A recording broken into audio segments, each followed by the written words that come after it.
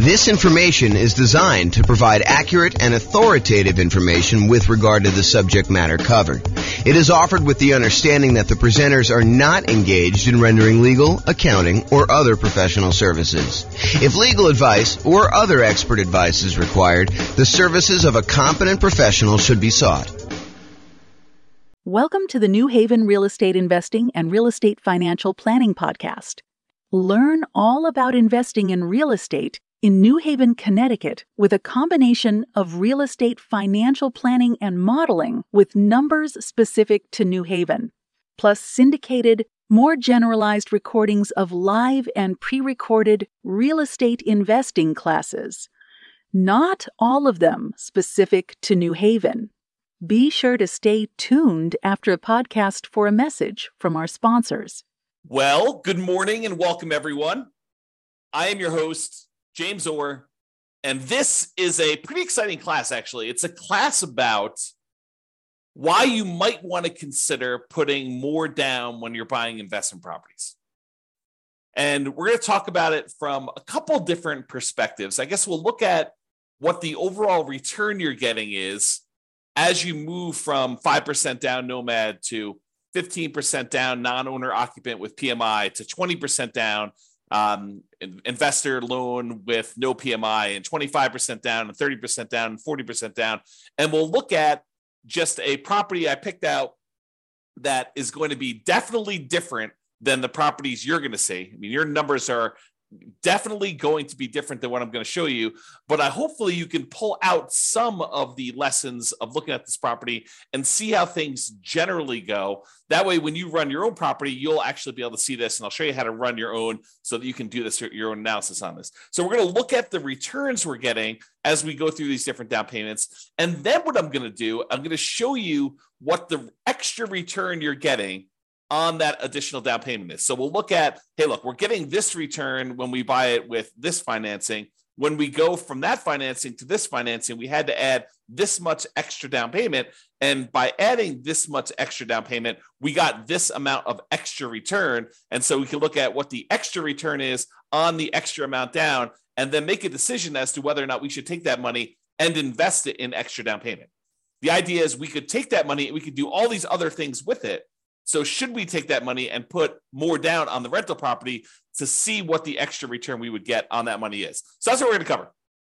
So first, when I like to look at the returns you're earning on rental properties, I often like to use my return quadrants. It's kind of a visual way for us to look at all the different areas of return you get when you own rental properties, including a total at the center. So the 5 areas that you have return, there's kind of 4 primary ones, and then reserves, which almost everyone except for me forgets to calculate in the return you're getting on your reserves.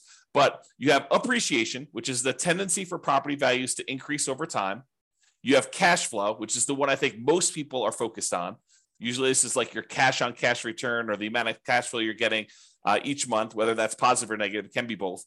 The next one is debt pay down, how much of the loan you're paying down each month. If you have a free and clear property, there's no debt pay down. But a lot of times when you have a mortgage on a property, you're paying down a certain portion of that loan unless you got an interest-only loan. And so you're making a little bit of a return by paying down a loan each month. And then the last one is the tax benefits you get by owning the rental property. So those are the 4 primary: appreciation, cash flow, debt pay down, and the tax benefits of depreciation, which we often call cash flow from depreciation because it shows up like cash flow by you not having to pay taxes. And then the 5th one is obviously the return you get by having reserves set aside to buy this property. If we're going to use the reserves as part of the denominator, as part of the how much you need to have put down and have in order to invest in the property, then we also need to honor that you probably are getting some type of reserve return on your reserves as well. And that may be, putting it in a savings account, or maybe if you have enough, putting it in the stock market and getting a higher return, which we're not going to talk about in this class because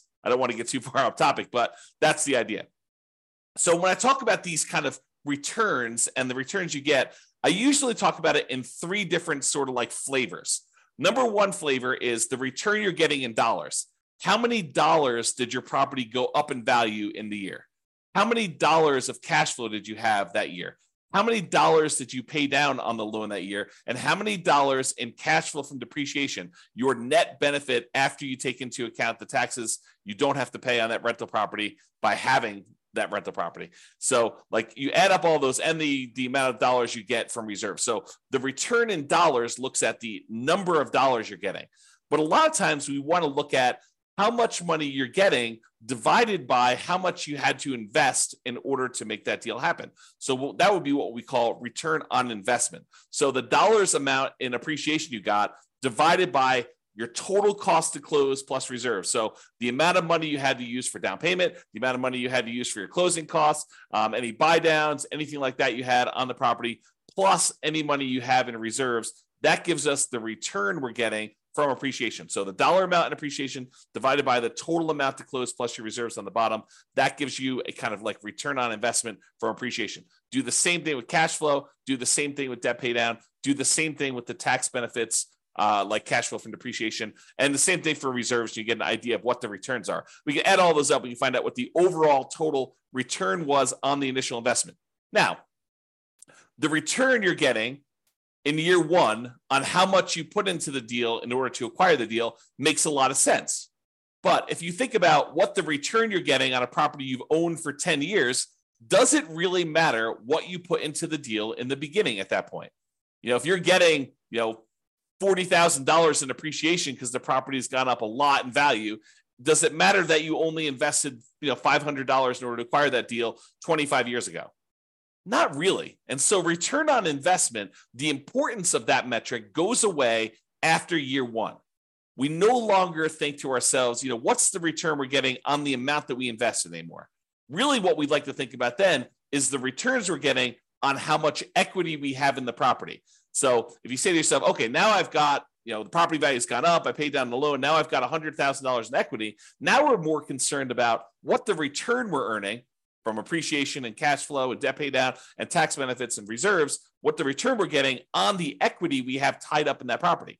Because we could go and sell that property, release the equity, take that equity and go invest in something else. And so really what we want to think about now is what the return we're getting is if we decided to take that money and invest it somewhere else so that we can compare the return we're getting on the rental property to other options that we have in the world. Other things we could go buy. We can go buy another rental property. We can go buy stocks. We can go buy bonds. We can go buy any exotic investments you want to get. Okay. And so after year one, I tend to like to switch over and start thinking of, okay, now what's my return that I'm getting on the equity I have tied up in my property? And not to get too off the rails, but technically it's not even return on equity. Technically it's return on what I call true net equity after all of your expenses of getting out of the property. Because it's really not the return you're getting on the amount of equity you have in the property. It's really the return you're getting if you were to take that money out of that investment and you were going to go invest in something else. So we really need to know how much you'd walk away with in equity from that property. Your equity after you pay all your expenses, like your closing costs, your real estate commissions, the capital gains taxes you got due, and any depreciation recapture on any depreciation you took. So we want to look at equity after all those expenses. So we're not going to get into that today. We'll do entire classes on that concept, but I just wanted to introduce it to you. So now that I covered this, it's really like three flavors of the returns: return in dollars, which we'll talk about today, and return on investment, which we'll talk about today. We're not going to go into the return on equity stuff today because we're really just primarily focusing on when you acquire a property. So previously in classes, I think it was must have been late last week, we went over the loan comparison spreadsheet as shown on the screen here. And this is just an organized way for you to call up a lender and ask them about the different loans you're considering getting. And then you could fill in a spot on the spreadsheet for what the interest rate is for them, what the monthly PMI rate is, kind of make any notes about any points or anything like that you'd have to pay in order to get that. You put in your property value, and it does a whole bunch of calculations for you to show you what your monthly payment would be so that you can easily compare all the owner-occupant loans or all of the investor loans or all of the loans if you're considering any option that would work for you. So this is just to show you like this kind of summary spreadsheet. I am going to use the numbers from this spreadsheet as just like the example from today. Now, it is impossible for me to go ahead and pick an interest rate or set of interest rates because they vary depending on the loan. It's impossible for me to pick a set of interest rates for you where when you finally listen to this recording, that those interest rates are going to be valid for you. First of all, you probably don't have the same credit score exactly that the person that we modeled this kind of spreadsheet from. And interest rates change every day, sometimes throughout the day, depending on the lender you're using. And so it's not possible for us to do this. And I will also tell you the differences between certain loans does vary a little bit day to day as well. The cost to get those loans. So realize you can't use the numbers I'm giving you. You can't just automatically assume that the returns I'm going to tell you for adding an extra 5% down or going from 5% to 15% down or 15% to 25% down. You can't just assume that the returns I'm giving you are going to be valid for you. You have to do this math yourself. And in some cases, your lender or your real estate agent can help you. If they're unwilling or unable to help you, you can reach out to us and we'll do a consultation with you and help walk you through the math on how to do this for your own situation. But in a lot of cases, your real estate agent or your lender will be able to assist you in doing this math if you want to. Okay, so we've got all the loan information on here. Let's walk through. These are the different interest rates. I just entered a lot of these numbers in the Real Estate Financial Planner calculator so that we can actually do the math on all this stuff easily. So it just shows you a summary, though, of what the interest rates were for 5% down Nomad, 15% non-owner occupant, 20% down non-owner occupant investor, 25% down non-owner occupant, 30% down, and 40%. And so you can see that the interest rate is lowest for that owner occupant, 5% down Nomad property. It is highest for that 15% down, and then it kind of goes down gradually as you put more down. So not only is the interest rate improving, but also you only have private mortgage insurance anytime you put less than 20% down. So in this case, it is going to be the 5% down loan and the 15% down loan are the ones that are going to have private mortgage insurance.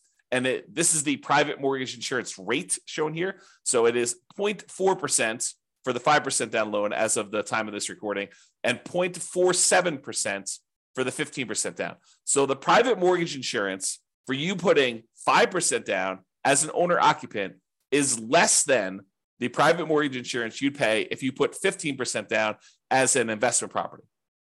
So you think to yourself, look, James, I thought you told me that the private mortgage insurance was the insurance that I pay as the borrower to protect the lender in case I default. And I thought you said to me, hey, look, the lender would prefer you put 20% down, but they say, okay, I'll willing to make you an exception. I'll loan you, I'll make you a loan with less than 20% down, but you have to buy this insurance for me. That means if you default, they're going to help make me whole in case I need to sell the property and because I have to foreclose on you and then I have to get my money back out. So I want to make sure that they're going to protect me and make me whole in case there's a loss for me.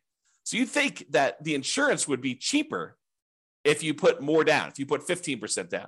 But there's a difference. Private mortgage insurance is not just the difference in how much you put down. It's also whether you're an owner occupant or an investor. It's also your credit score. So there's a lot of things that go into its number of people on the loan. So there's a lot of factors that go into the private mortgage insurance rate. And what I want to point out to you is this is counterintuitive, I think, to a lot of folks in that the private mortgage insurance for someone putting 5% down is lower than someone putting 15% down because we went from an owner occupant with the 5% down to a non-owner occupant investor with the 15% down. Okay, so in dollars, though, it's about $148 a month versus $155 a month and some change. So dollars, we're talking about, I don't know whatever that is here, $7 more per month. Not a huge difference in this particular case.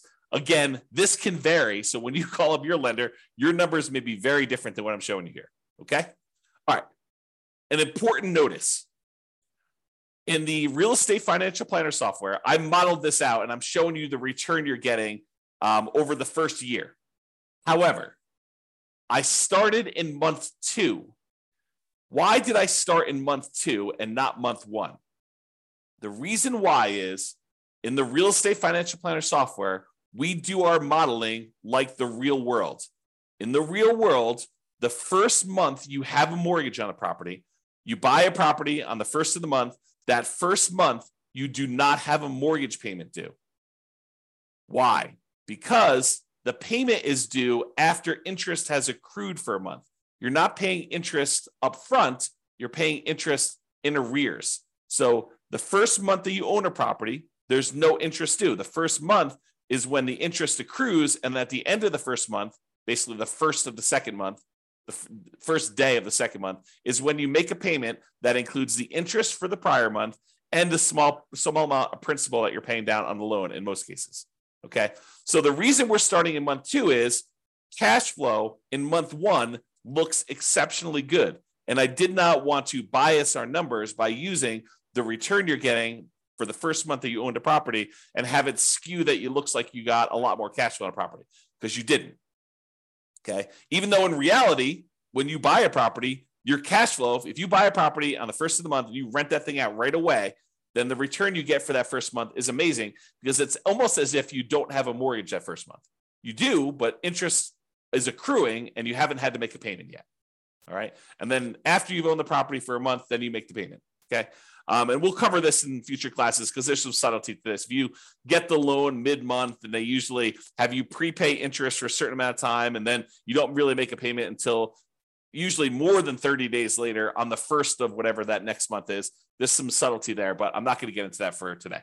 Okay. So point out, we're not starting in month 1, we're starting in month 2, and we're counting 12 months for month 2. Also, we've assumed that you can rent the property that you did as a nomad in the first month, which is not true, right? Usually nomad, you're buying a property as an owner occupant, you're moving into the property, you're living there for at least a year. It's a requirement of the lender when you get the loan that you're agreeing to do an owner occupant loan. You're signing a piece of paper at closing. If you don't abide by that loan thing, you're committing loan fraud, which is punishable by prison. So you do not want to do that. So you're agreeing to stay in the property and live there for a year, which means you're probably not getting rent unless you're getting roommates for that first year. However, for the sake of this analysis, I assume that you could rent the property in year 1. Not true, but for the sake of just doing the analysis and doing the math, we've assumed that you're renting the property from as soon as you buy it. Okay, with that being said, let's take a look at the returns we earned on doing a nomad 5% down return in dollars quadrant. Remember that kind of like the number of dollars that we did? So here are the different returns we earned by buying that property, starting in month 2, going through month 13. And it shows you that the property appreciated about $14,000. We assumed, I think I did the median priced home in the US. And so we assumed a 3% appreciation, which I think is pretty reasonable over a long period of time. It's possible property values can go up more than that. It's possible that property values can actually go down in value. But I've assumed that for this case, we're trying to do in a pro forma looking forward. I said, look, what do we think the property might appreciate? I said, let's use 3%. That's a very defensible, conservative position. So let's use that. So $14,100 is how much the property appreciated in the first year.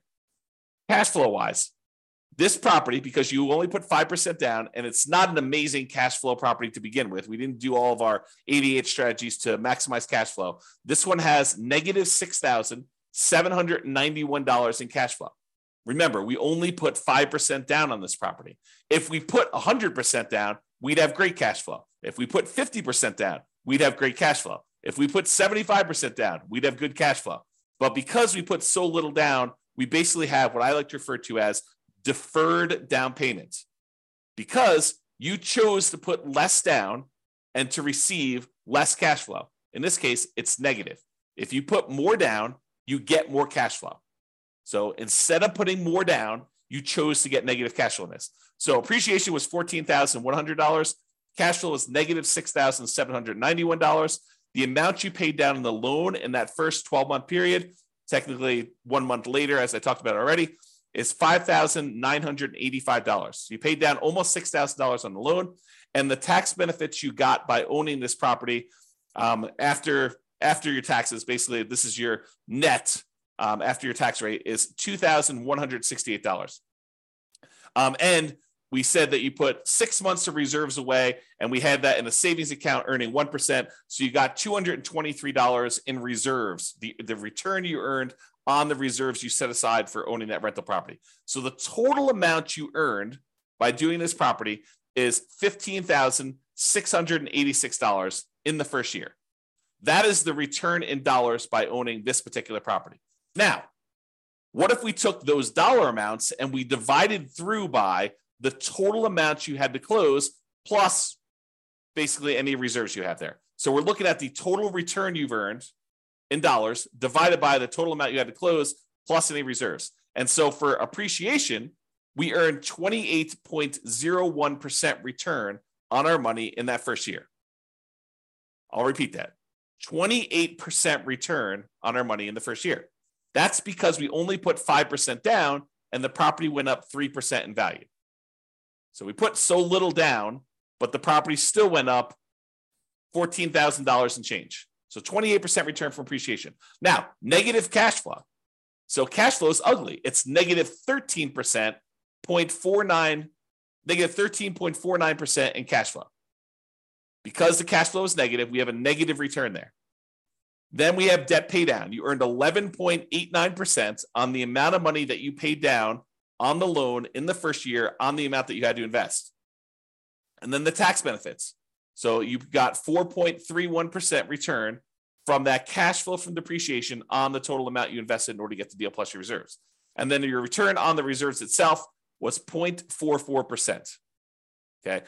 The overall total return from appreciation, cash flow, debt pay down, tax benefits, and those 6 months of reserves is 31.16%. So even though you had really ugly negative cash flow in this property, you're earning 31% return on your money in that first year. Okay, not bad. Now, let's look at the difference in returns you earn going from this 5% down nomad to now I'm saying, let's do 15% down and buy a rental property and not move in. We're kind of comparing what the return difference is going to be doing one loan program versus another. And so appreciation is the same. It doesn't matter if you put 5% down, if you put nothing down, if you put 20% down, if you put 50% down, if you put 100% down, it doesn't matter how much you put down. The property still goes up in value or goes down in value from appreciation the same amount.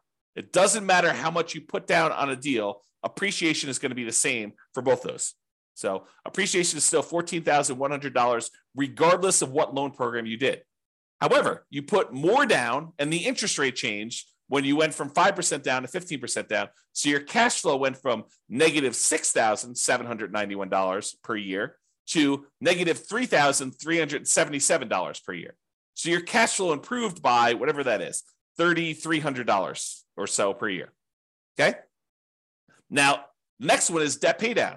You were paying down almost $6,000 on your loan in the first year doing that nomad strategy. Now, because you put 15% down and because the interest rate changed, you're only paying down $4,339, which is a difference of, $1,600 or so in change. So you paid down $1,600 less in that first year because you changed loans from 5% to 15%. So it's a difference in your return because these things change as you change your down payment amount. And then your tax benefits, they don't change regardless of how much money you put down. You still get the same tax benefits by owning an investment property that you do whether you put 0 down, 5% down, 15% down, 25% down, 50% down, or 100% down. It's still $2,168 on this property. However, the amount you have to set aside for reserves does change because we're saying reserves are 6 months of your total cost to run a property. And if your payment changes, it means you have to set aside less if your payment goes down. So you end up earning a little bit less on reserves. You earned $223 for the year as a return on your reserves when you put 5% down versus $206 in reserves from your reserves when you put 15% down. So the overall difference, you went from earning $15,686 by owning the property with 5% down to now you got $17,436. Squint really hard, about $2,000 more by putting an extra 10% down on the property. You went from 5% to 15% down. So basically, you made $1,750 more, but you had to put up $45,063 more in order to get that extra $1,750. So when you think about that, you're like, okay, is it worth for me to earn $1,750 more in the first year on this particular property by putting up $45,000? Well, that's a return of 3.88% on the extra down payment. On that extra $45,000 you had to put down, you're getting a 3.88% return on doing that. In my opinion, that's probably not worthwhile, right? You're basically putting up $45,000 and you're only getting $1,750 more by doing that. But you have to decide that, and you have to run your own numbers to determine that. Okay. So this is the math we're going to do. We're going to say, look, what's the return we're earning in total from doing, this particular property with this financing? What's the return by doing different financing on the same property? And then we're going to say, how much more did I have to put down on that? And how much more did I earn by putting that down? And we're going to determine, should we put that extra amount down or not? You get to decide. Okay. So now we're going to look at the difference in return amounts. So before, we were earning 31.16% total return from appreciation and cash flow and debt pay down, the tax benefits, and on the reserves. So when we did the Nomad strategy, we were earning a 31.16% return in that first year on the total amount of money we had to put into the deal, including reserves. Now, when we put 15% down, we're earning 18.28% return. A lot less. Not quite half as much, but a little bit less than half as much. So your overall return on investment decreased from 31% to 18% by putting more down. Now your cash flow improved, but it's still slightly negative. Because I think a lot of folks are really focusing on this cash flow number. They're like, look, it's cash flow, it's cash flow, it's cash flow, especially when it's harder to do cash flow in our current marketplace. Prices are way up, interest rates are way up, rents are up, but they're not quite as much up to counteract both those high prices and those higher interest rates. But they're really focusing on cash flow. And yeah, cash flow does improve when you go from 5% down to 15% down, but your return gets cut significantly overall. You're much less leverage, also much less risky. If you measure risk as, different things like your resiliency to changes in rent, or your resiliency to changes in prices, or the amount of reserves you have set aside, or your debt load to your net worth, or your debt load to your liquidity, like all of those different measures of risk, when you put less down, those tend to get better. So less risky. All right. So I've gone through the first one a little slower. Now let's just summarize what's happening on all of these. So if you look at the other one, we were doing $15,686 was the return. We earned on Nomad $17,436 on the 15% down. You'll see that's these numbers here.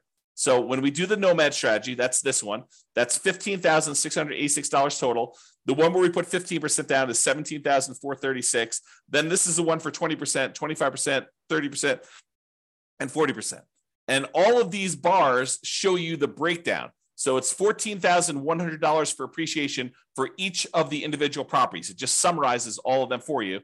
And then this is, the red one is the debt pay down. So almost $6,000 in debt pay down on that Nomad one, $4,300 on the 15% down, about $4,000 on the 20%, a little less than $4,000 on the 25%, about $3,700 and change on the 30% down, and about $3,300 and change on the 40% down. So you can see the amount of debt pay down is decreasing over time. The cash flow number was really negative when we did Nomad, not less negative, but still significantly negative when we did the 15% down. It's slightly positive, $288 for the year, about, I don't know, whatever that is, $24 or so per month for the year when you put 20% down. So basically it's almost break even if you look at it this way when you do the 20% down. Then you get some positive cash flow when you go to 25% down. That's probably $200 a month. Then it increases a lot more for 30% down and a lot more for 40% down. So you can see the cash flow changes. And then the amount you get in cash flow from depreciation, the tax benefits, is the same. Okay. So you can see how these returns vary. Now what we're going to do is we're going to look at the returns we're earning, the dollar amounts, on how much we had to put into the deal in order to buy it, including total cost to close and the reserves. That's what we're going to do next. Same chart, but the numbers are going to now change from the dollar amount of returns, return in dollars quadrant, to now the return on investment quadrant. Okay, that's this. So when we did the Nomad, we were getting a 31.16% return on the amount of money we had to invest in the deal, including reserves. Oh, I should point out that this little gray line here is the return we're earning on reserves. It's just so small compared to everything else that it doesn't even show up on the chart. Okay, but you can sort of see it here. It shows up a little bit on this one, but overall, it's a really small change in your return, but it does impact your other returns, right? Because the amount of money we're earning, we now need to divide by not only the total cost to close, But in addition to that, those 6 months of reserves. So if you're used to seeing significantly higher numbers for your returns, you may be saying, James, these returns are like horrible. Well, part of the reason they're horrible is because in order for you to prudently invest in real estate, you should have reserves for your rental properties. And if you don't, you're doing it wrong. And if you don't include that in your calculation, you're also doing your calculations wrong. Thinking about the return you're earning on a rental property and not taking into account that you really do have to have, not optional, but have to have reserves set aside in order to prudently own that property is not appropriate. It's silly. So now when you go and you say, okay, this is how much return I'm earning, now I need to divide by either my equity or the total amount to close and also the reserves I have on that property as well.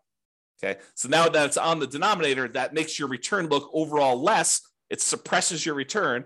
It kind of like slows it, it drags it down because now you also have to take into account those reserves when you do that. Okay, so the return you're getting if you put 15% down is 18.28. The return you're getting when you put 20% down is 17.81. The return you're getting when you put 25% down is 16.37. And the reason these are trending down is you're putting more down into the deal. And so the dollar amount for some of these things is actually the same, appreciation and your cash flow from depreciation. But those two are exactly the same no matter what you do with the financing. However, your cash flow changes and the amount you pay down the debt also change. But the amount you put into the deal on the denominator has gotten a lot larger. So your overall return on investment is going down. So 16.37 for the 25% down, 15.29 for the 30% down, and 13.63 for 40% down. So you see the overall return is going down for these. Okay. Although the cash flow return is increasing. All right. Now, remember before we did that difference, we said, hey, look, you put you got $1,750, $1,750 more, but you had to put up $45,000 more. That means the return you got on that extra down payment when we went from 5% down to 15% down was 3.88. We're going to do this same math for all of the different loans. That's here. So when we go from 5% down to 15% down, you earned 3.88% on that extra down payment. Probably not worthwhile in my opinion. However, when you go from 15% down, if you're going to do the 15% down loan to go to the 20% down loan, that extra 5% down, in order to get your extra return, you're earning 15.74% on that extra 5% down payment. That to me is probably worthwhile. To come up with 5% more down payments, you get an extra 15.74% return on that extra money. That's what we're saying.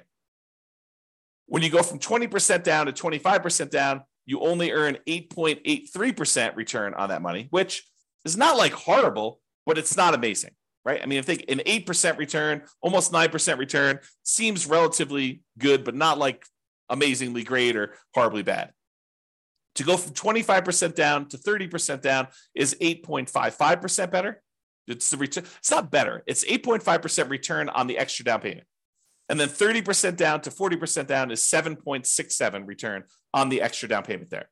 So you can get a feel for that. Now, you could go and compare this. Like you could say, look, I'm going from a 5% down loan. I'm considering doing 25% down. What's the difference in down payment between the 5% and the 25%? And then what's the difference in returns I'm getting on those? You could calculate that out. You could do any of these variations. I didn't do all of them because we'd be here all day, but I did do ones going from this Nomad one to each of the individual other loans. So now this one is saying, look, to go from that 5% down to the 15% down, we already know that one. It's 3.88%. But what if you go from doing Nomad with 5% down to putting the full 20% down? And you want to figure out what the overall return is on that difference in that 15% difference and the return difference you got between those. Well, that's a 7.72% return on the extra down payment. When you go from 5% to 25% down, that's an 8%, return on that extra down payment. Go from 5% down to 30%, 8.11, and go from 5% down to 40%, that's 7.98. So when you go over these bigger spreads, a lot of times they get compressed, is the generalization. Again, though, you absolutely must call your lender get rates for your credit score that day and the property that you're considering buying to do this math on your own. But it is a worthwhile exercise if you have the option of doing lots of different loan programs and buying lots of different kind of like setups. If you only can do Nomad, if you only have 5% down, you're doing Nomad, you don't really need to do a lot of these calculations, right? If you're only going to go buy a property and you're not going to do an owner-occupant Nomad, you could probably eliminate the 5% down and just look at 15% down, 20% down, 25% down, 30, 40%. If you don't have 30 or 40% down, you could probably eliminate those unless you're willing to take the time, delay, save up more money, and do that, which honestly might not be the worst thing in the world. Okay? I think this is the last slide, then we have a quick conclusion. What I wanted to show you is that this is the return on investment for cash flow, which another way people call this is the cash on cash return on investment. It's the cash you're getting back, the cash flow on the property, divided by the amount you put in the deal. Cash on cash return on investment. Okay. Now, as you put more money down, cash on cash usually approaches cap rate. And if your cash on cash is higher than your cap rate, then it actually goes down to meet cap rate. If your cash on cash is lower than your cap rate, then it actually increases up to meet cap rate. Cap rate is the return you're getting in cash flow on a property when you do not have a mortgage on the property.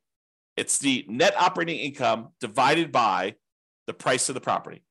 So net operating income, when you don't have a mortgage, is cash flow. And the price of the property is the price of the property. When you don't have a mortgage on it, that's what happens. You don't have to subtract out any mortgage payments. So really what I wanted to point out to you here is cash on cash return approaches cap rate as you put more down.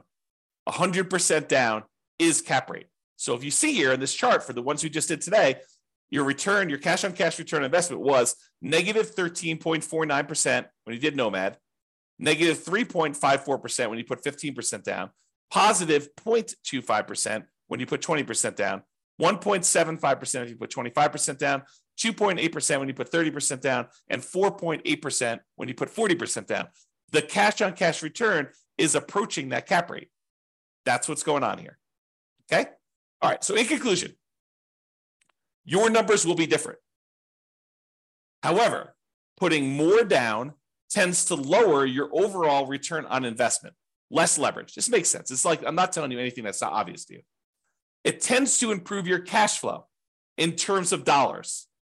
And cash on cash return on investment, that approaches cap rate. However, if your cash on cash return on investment was above your cap rate, putting more down will reduce your cash on cash return. Let me say that again.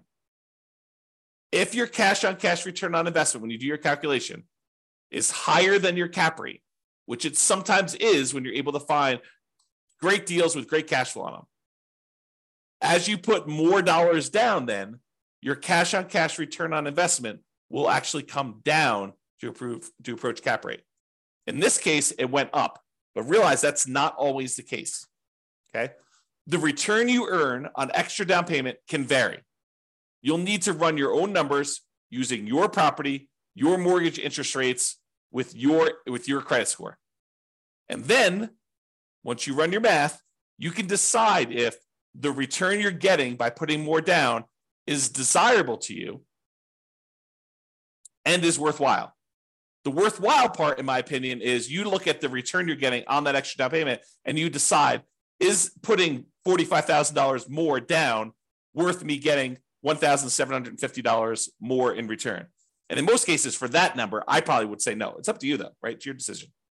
The desirable part is a little bit more subtle because, as you saw here, where the return goes when you put more down changes. Appreciation and tax benefits, they stay the same. So you're not really messing with those.